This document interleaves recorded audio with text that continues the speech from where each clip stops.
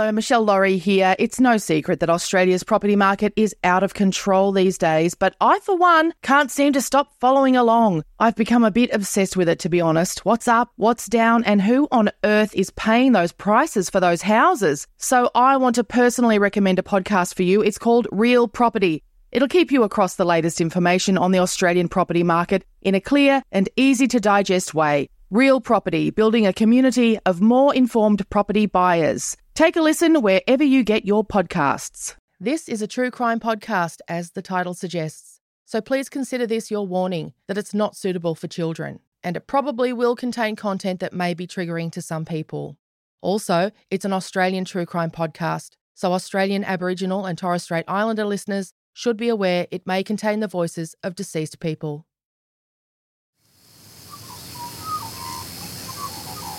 The producers of this podcast recognise the traditional owners of the land on which it's recorded. They pay respect to the Aboriginal elders past, present and those emerging. I just remembered that someone had to drive us to Toowoomba because Dad was too emotional to drive, and I remember crying the whole way up and then being given sedatives once I got to Grandma's because I hadn't slept. I didn't really believe it. I think I just went into shock.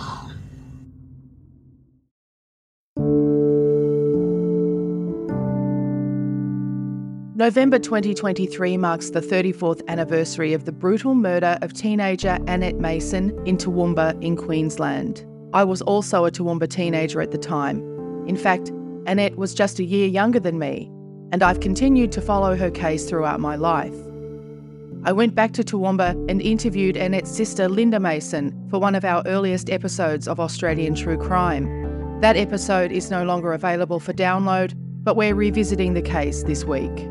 When I met Linda Mason, she'd been asking for many years for a second inquest into Annette's murder, which was still listed as an unsolved homicide.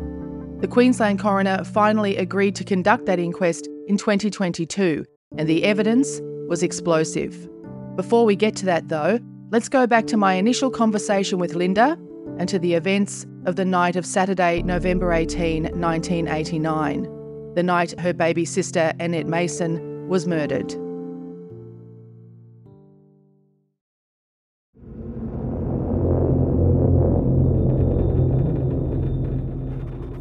I visited Annette's big sister Linda in her home in southeast Queensland, and I'll play our chat for you shortly.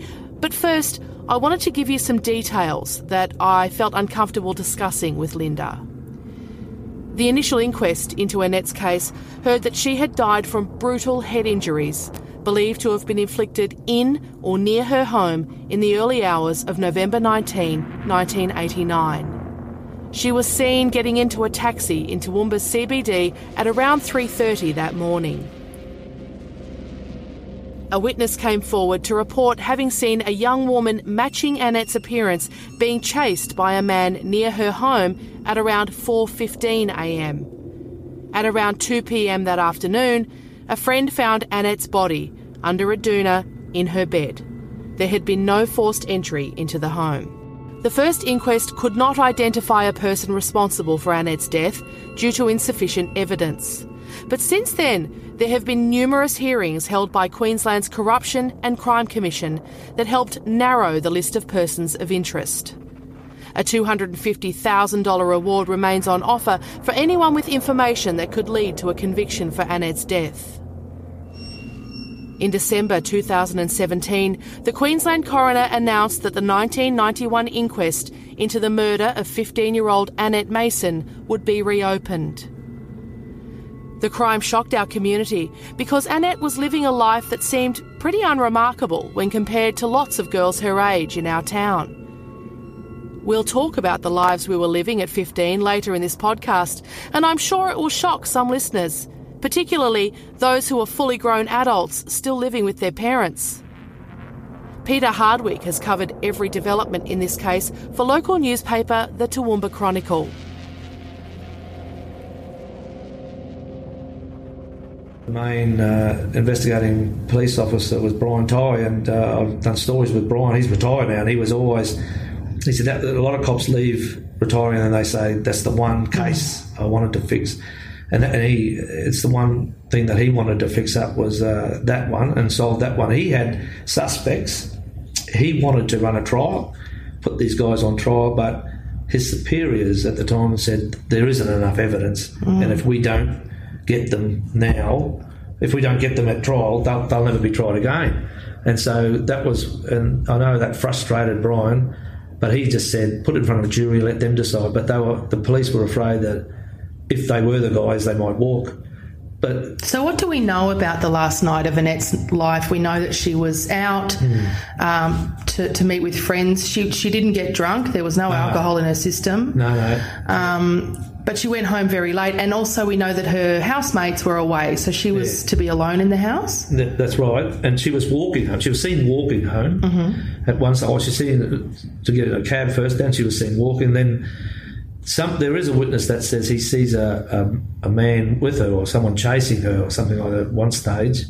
But she mustn't have been far from her home when they intervened because she's found in the house, in her home. So they must have, obviously she was at home, or the killer or killers knew where she lived because that's where she's been found. Was she sexually assaulted? Well... it's never come out that she was. Okay. The police have never said that she was, whether that's something that they've been hanging on to.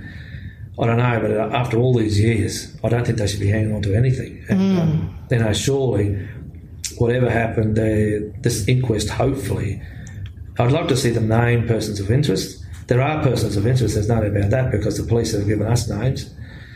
And one of those persons of interest has rung me, so I know he knows he's a person of interest. What did he ring you to say? Oh, he was complaining that his name was mentioned in a report during a perjury trial in Brisbane, and it was related to the Annette Mason murder. And it was done in Brisbane, and we ran the story, and he rang me from the coast complaining that his name had been put out there and all this sort of stuff, and he was carrying on, swearing and carrying on.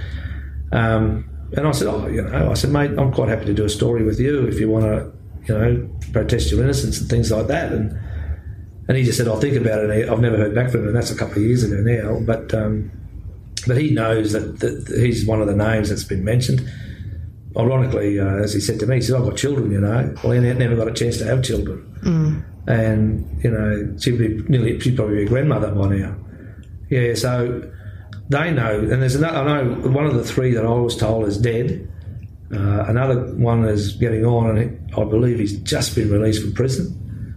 And the third, the guy that rang me, has been in. I've covered some of his trials over the years. He has been in and out of prison. He's been a violent man in the past. Is the suggestion that the three of them work together, or are they separate? No, the suggestion is the three were there together. Right. That's the line I was told by one of the investigating officers, and they're as frustrated as anything too. It comes down to people who know what happened, and for them to say something. I know that there was a woman at the time. I was told by one of the investigating officers years ago. He said there's a woman at the centre of it, and he said that she lived in Harlexton, and she knew what happened. But she's in such fear that she won't say anything. Now, she moved interstate, but I would have thought the coroner could summons her to appear, and I imagine he would. But I was told that she holds the key. And if she speaks, we'll get somewhere. And that's what it takes. It really takes people to be brave now. It's a long time to be living in fear. You've got to think at the end of the day, there's a young teenage girl who's murdered and brutally murdered. What a horrifying way to go. And she's got family here. And, I talk to her sister often, and it's just, it's taken over her life, and it's still hard on them, but she's as brave as anyone, Linda Mason. She's really pushed for this inquest, and hopefully for her sake and for Annette's sake, these people will come forward and say something. Coming up on Australian True Crime, Linda Mason talks about what happens to your life when you finally allow yourself to grieve. But first, how does an inquest come about?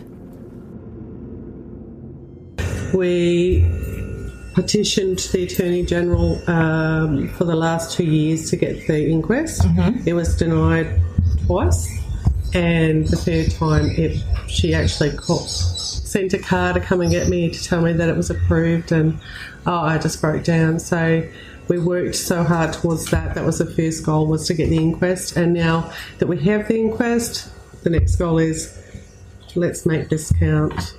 So let's get a conviction at the end of it, because we're using the laws. I think it's from 1958, because it was under that jurisdiction back then. So we've still got to go by those laws, and under that, the coroner has the authority to send somebody up. So are you saying that you have to abide by the laws that were in place at the time of the crime? Correct. Wow, I had no idea about that. Now they've all changed, and we can't go by those rules. Whereas the 1958 Act means that the witnesses don't have to speak, but now they do, so they're compelled to give evidence now, whereas under the Act we're using, they don't. Okay, so that's what you're still hamstrung by to a certain extent. So the inquest can call witnesses and they can refuse to come, or just sit there and not speak? Correct. So they can just sit there and not speak. So when is the inquest? I haven't got a set date yet. That will happen at the end of this month. We'll get a set date. That you'll get the date. And what sort of waiting period then do you expect after that? Will it be this year? Yeah, so okay. I'm hoping that it'll be before mid-year. It'll start. Quite a quick turnaround, hopefully, after you're given a date. Yes, it's been nearly a year since the Attorney General approved the inquest. So, and it was to be finalised before the end of last year. So, yeah, it'll be quick. Is there anyone that you know of that will be called to testify? Do you guys know of any people or persons of interest in the case? No, I don't really know of any persons of interest in the case, personally, no. But do you know their names? Have you? Yeah, we've got a list. We're gathering a list. Wow. Yeah. Who do you gather that with? When you say we, who is we? So we've got a solicitor in Toowoomba. And police? I mean, are you working with police on this, or is this just your responsibility? This is now our responsibility. So the police have taken a step back now. Wow. So who does the investigating to come up with this list? That would be the lawyers and my barrister. Yeah. Wow. So the choice of that barrister and that law firm is really important. Yes.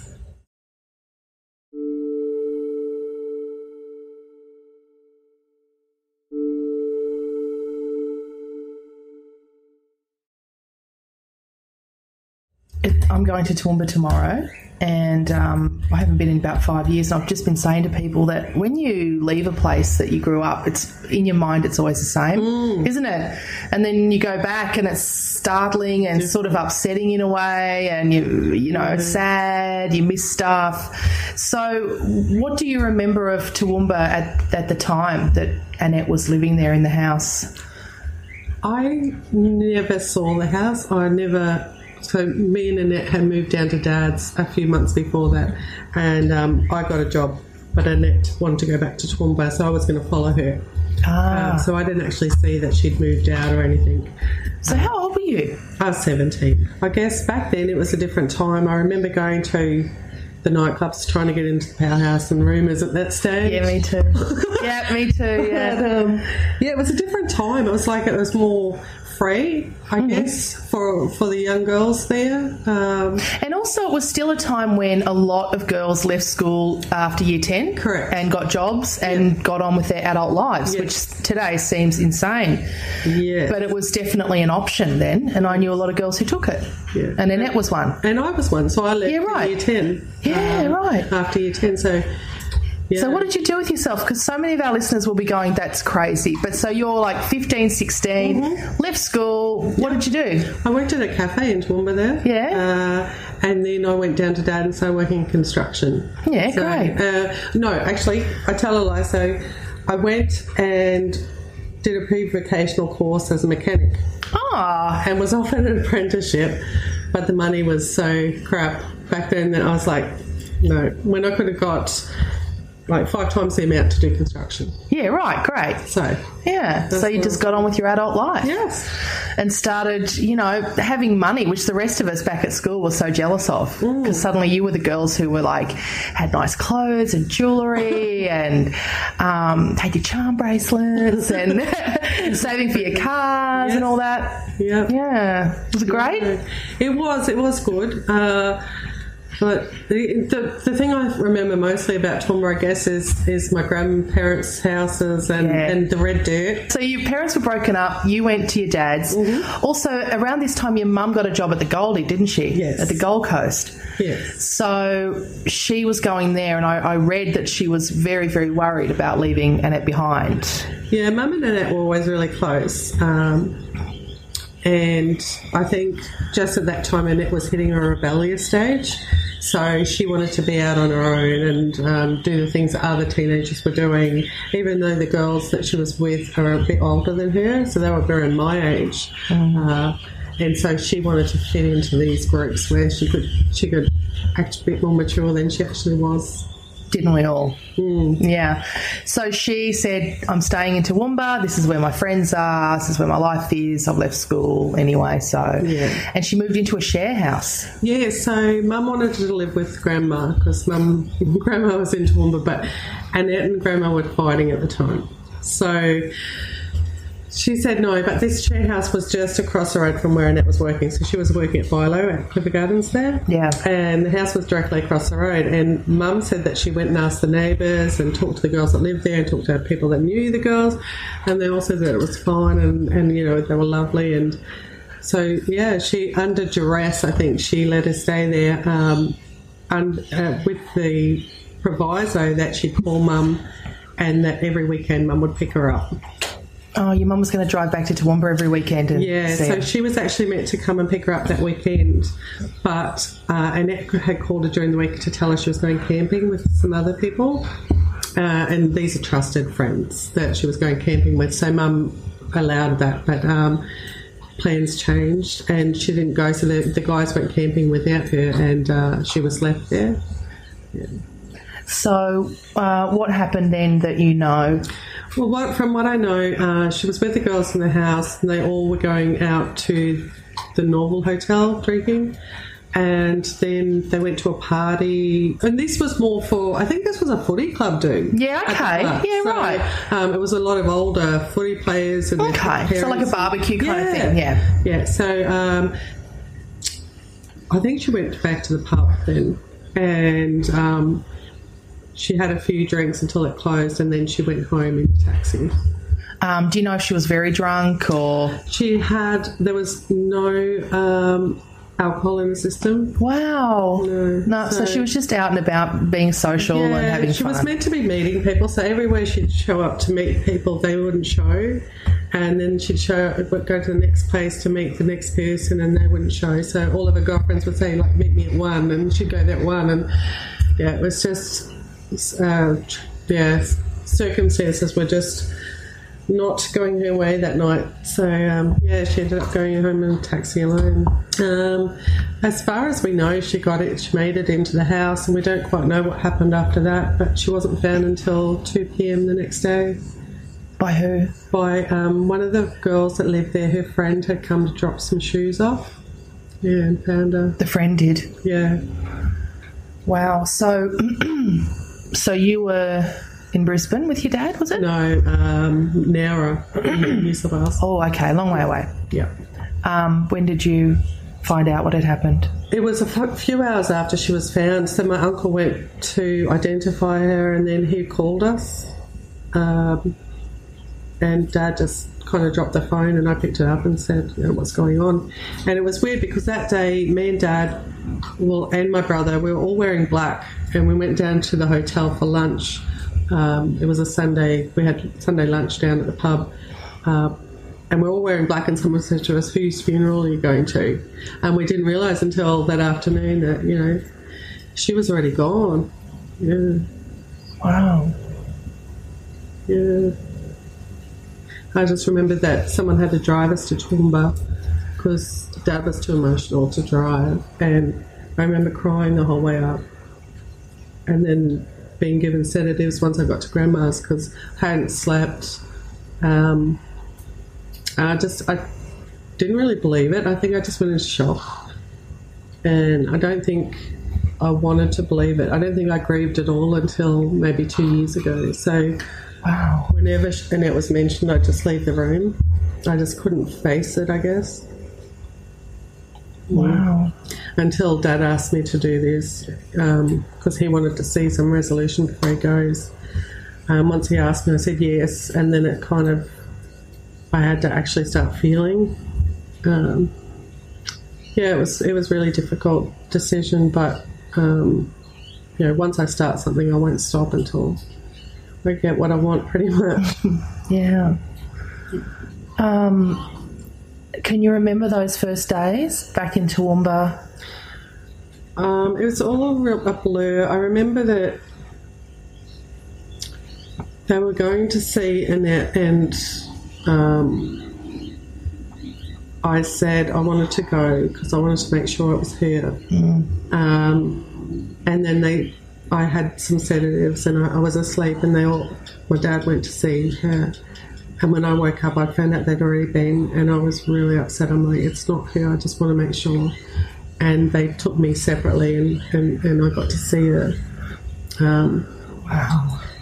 But basically it didn't really look like her at all because I guess she'd had the autopsy at that stage, and, she was just like a piece of meat lying there. It was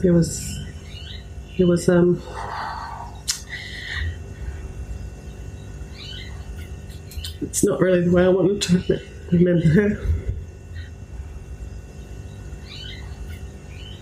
How do you remember her? How do you remember your little sister?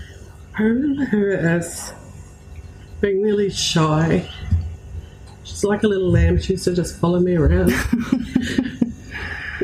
But, yeah, really, really shy, quiet, and, she was everyone's favourite. We go to the grandparents and she was the favourite, and I used to get a bit jealous because I was the middle child, so I have middle child syndrome, and Annette was the youngest for quite a number of years before Kevin came along.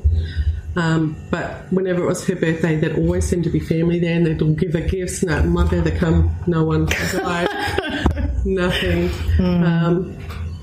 But yeah, and I always remember she always looked up to me, like she was always wanted to be with me and my friends, and I don't know, she was just, and even everyone at school just said, she was so quiet, she was studious, she always excelled at everything, so she was always winning awards, and yeah. And her school photo that was used and in the paper and stuff at the time really struck me because she just looked like all of us. We all looked the same, of course, as kids at that age do. We all had the same hairdo and the same freckles across our nose, and being roughly around the same age as her, I thought, God, she just looks like me or anyone. And we were all going to the same places, and we were all doing the same stuff. Yes, I think that photo was like 2 years before she died, and the last 2 years she did mature a lot, and she did look older than her 15 years. Yeah, right. But inside she was still 15. So how did you do you remember when you left Toowoomba again? Do you remember, those horrible first days, and And then what? Then what did you do? Did you go back to Nowra with your dad and back to work? No, I think I did for a little while, and I left and went back to Toowoomba. I remember living in Toowoomba with Mum and I was up there when my brother was killed, which was 6 months after Annette. Oh, I did not know that. Yeah. Oh, that's terrible. How was he killed? He was killed in a car accident going out to Oakey. Oh, no. So I remember the police coming to my door because Mum was away that weekend, and they showed up to tell me that he had been involved in a fatal accident. And I didn't know what fatal meant. So I just said, oh, so which hospital is he at? And they said, oh, you don't understand, he's dead. And I just went, I couldn't fathom that within 6 months I'd lost my two closest siblings, basically. And then I had to go around to Grandma's and tell her about that. So we stayed in Toowoomba for a while and got through, didn't really get through that, but we had to, stay for the funeral and everything, and then I moved back down to Dad. How did the investigation seem to be going in the early days? I didn't really have much to do with it. It was Mum was, she was main contact back then. So from what I understand,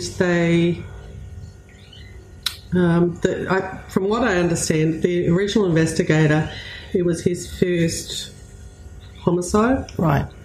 So I don't know if, he covered all bases or if he had somebody to lean on to talk to about what he should be doing. Mm-hmm. But I just don't know if there was gaps made back then. And I think he knows himself that there was stuff that was left out. Are you still in touch with him? Yeah, I still talk to him, and Brian Ty. So they were the two original investigators. And Brian, to this day, he's retired. He still comes to every meeting I have. He wants to see justice just as much as I do. It's always wanted him. But yeah, I mean, I don't know. I guess I don't know what they should be doing in the best. I just wish, we'd know then what we know today with DNA and everything. Yeah. Because back then it was, a blood type. It was no DNA evidence. Yeah.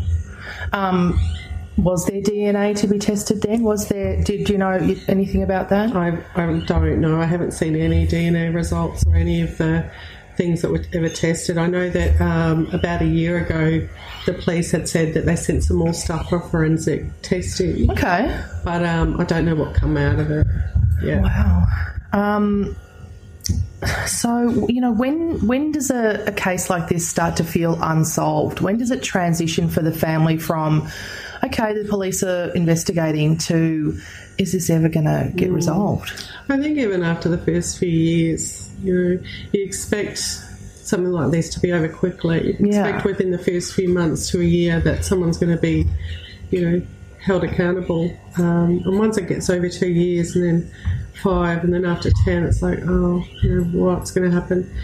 But then you read cases of 50-year-old cases that have come and they've been solved. So I don't know. I just don't know personally how much longer we could have held out. It was just starting to get cruel, like really cruel. After 28 years, yeah. Absolutely. So how did you talk to your kids about Annette when you were finally ready to do that? How do you tell your children what happened to their auntie?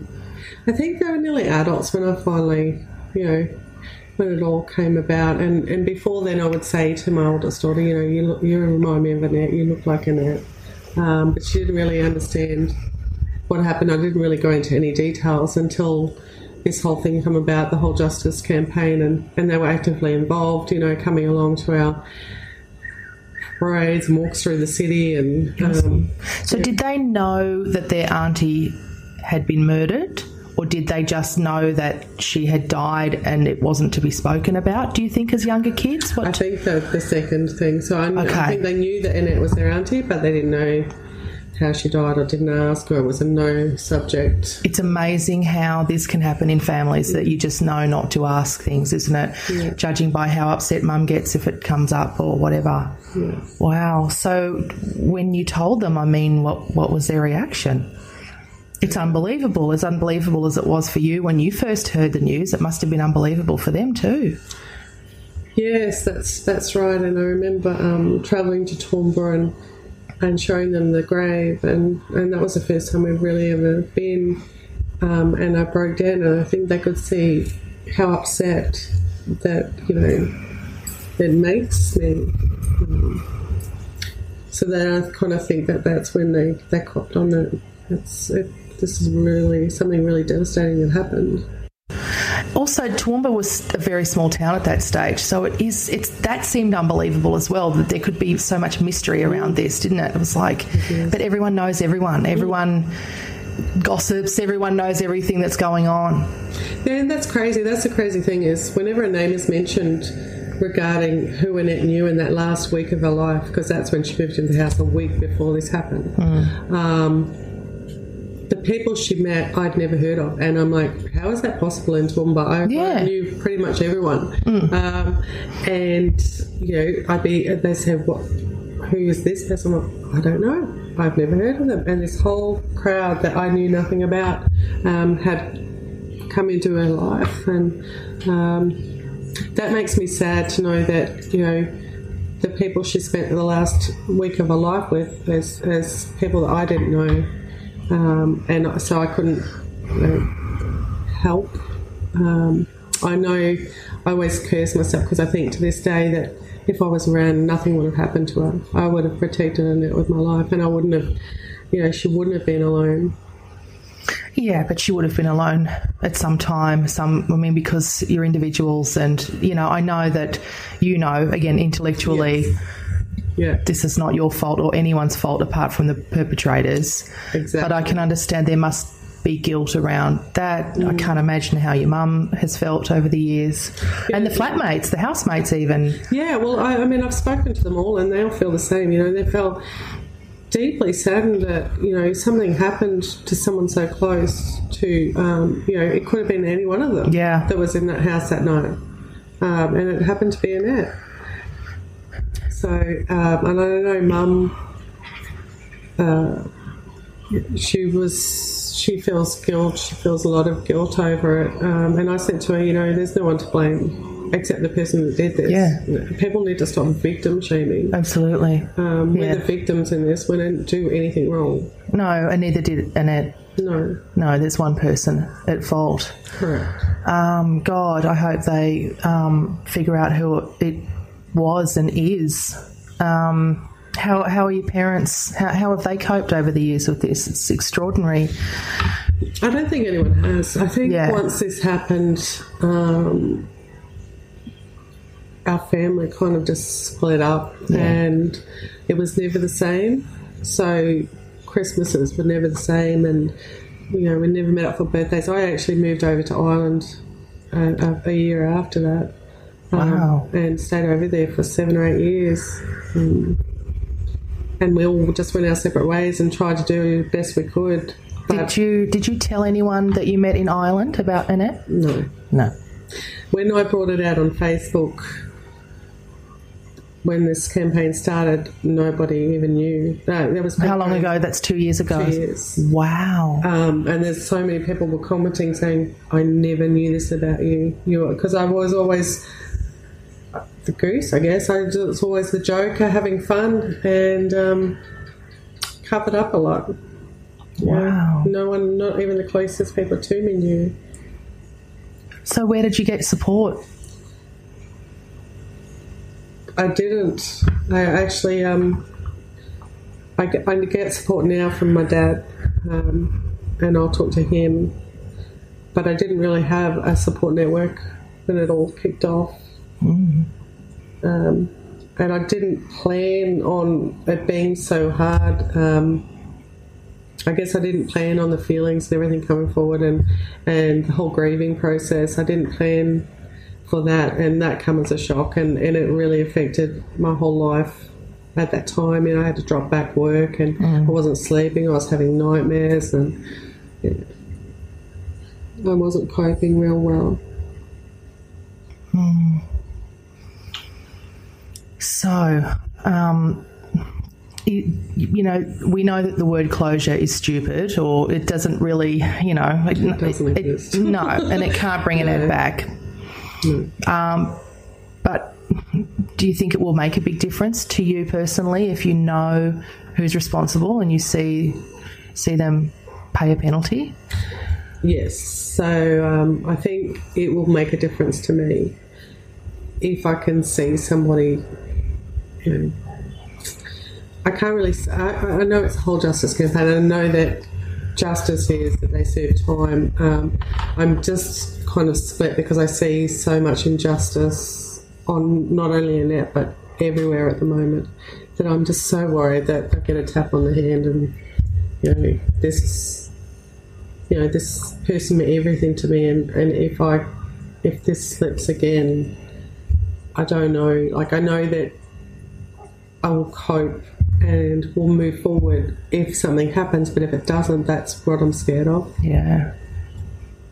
I don't blame you, because you've made a decision 2 years ago to walk through this that you've been putting off for 28 years. Yeah, I can understand why you'd be fearful about it not leading anywhere. Yeah, I think this is kind of a last-ditch effort for the whole family. And that pressure, you know, I feel, because I put on myself as well. It's like, you know, sometimes I think, what if nothing comes out of it? You know, not that I've wasted 2 years, because I would never think of it like that, but I just don't know how I'll cope.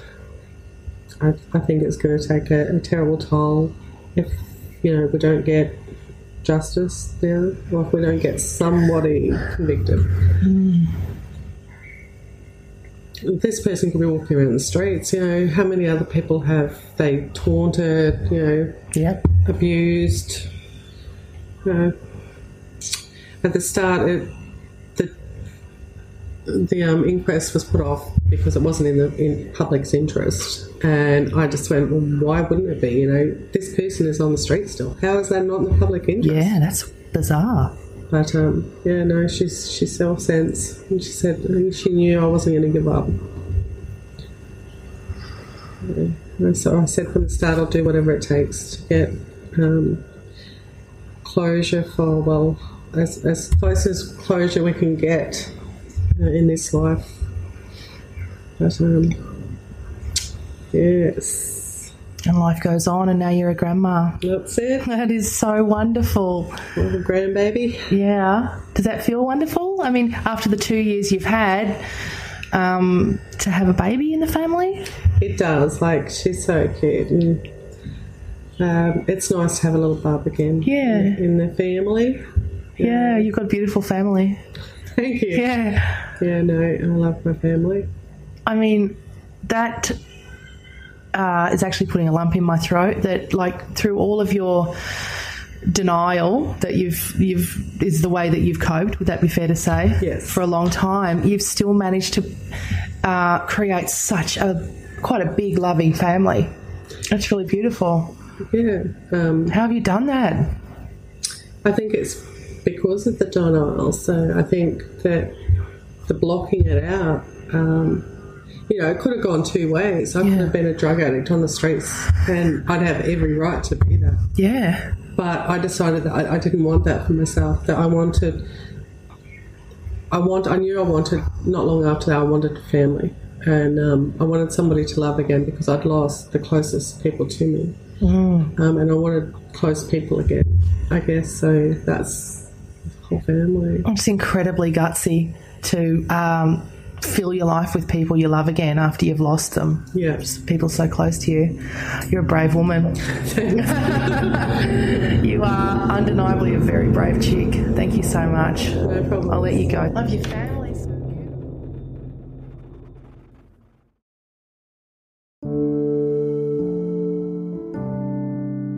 As I said earlier, the Mason family did get their second inquest in 2022. It was delayed for DNA testing in April, but by then, it already seemed to have provided all the answers they needed to finally get justice for Annette. This is how Brisbane's 7 News reported the story on the evening of the last day of evidence. They've fought for justice for 3 decades. Now, the family of murdered Toowoomba teenager Annette Mason finally have some answers. A second inquest into the 15-year-old's brutal death helping to bring closure. A caring, loving, innocent young girl, 15-year-old Annette Mason, was bludgeoned to death in her Toowoomba home in 1989. She never got to experience kids or a family or a marriage or even a career. Hadn't even begun to live. For decades, her family fought for a second inquest. It began in 2018 and after several delays concluded today. After 33 years, I think we've got our answers. I'll do it again 1,000 times to get what we got this week. The final witnesses, 2 retired police officers who led the investigation into Annette's murder. Brian Tighe telling the coroner he has no doubt in his mind that Alan McQueen is the main suspect. One of Queensland's most notorious criminals, McQueen was convicted in 1994 for bashing another prisoner to death with gym weights. Mr. Tighe, you said that you've always believed that Alan McQueen murdered Annette Mason? Not always, but eventually I came to that conclusion. But you have always believed that it was Alan McQueen? And others. Graham Roog was the first lead investigator. He was listening when Alan McQueen and his brother were in the watch house being covertly recorded and overheard McQueen say, "Just stick to what Mum told us to say." While the end of the inquest has brought closure for the Mason family, it hasn't ended their fight for justice. We want to get someone charged. The coroner will deliver his findings in coming months. Rosanna Kingson, 7 News. Unbelievably though, over a year and a half later, there have still been no charges laid in the matter of the homicide of Annette Mason. After the initial suspension of the inquest for DNA testing, it was delayed indefinitely due to COVID-19. And now, on the 34th anniversary of Annette's murder, her family is still waiting for the results of those DNA tests, for the inquest to resume, for coroner Terry Ryan to hand down his findings, and to hear whether or not the DPP thinks there's enough there to charge anyone. Speaking to the Toowoomba Chronicle this week about the last 18 months, Linda Mason said, "The waiting has taken a further toll on my family, added to the stress we've all had to go through over the last 34 years. Mum's been sick for so long, but I think she's hanging in there for an outcome to the inquest. My family is falling apart." Thank you to our guest today, Linda Mason.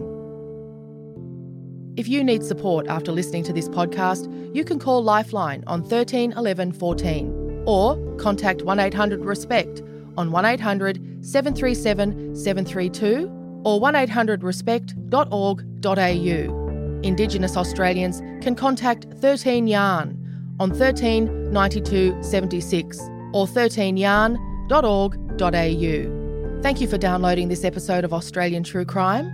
We'll be back next week.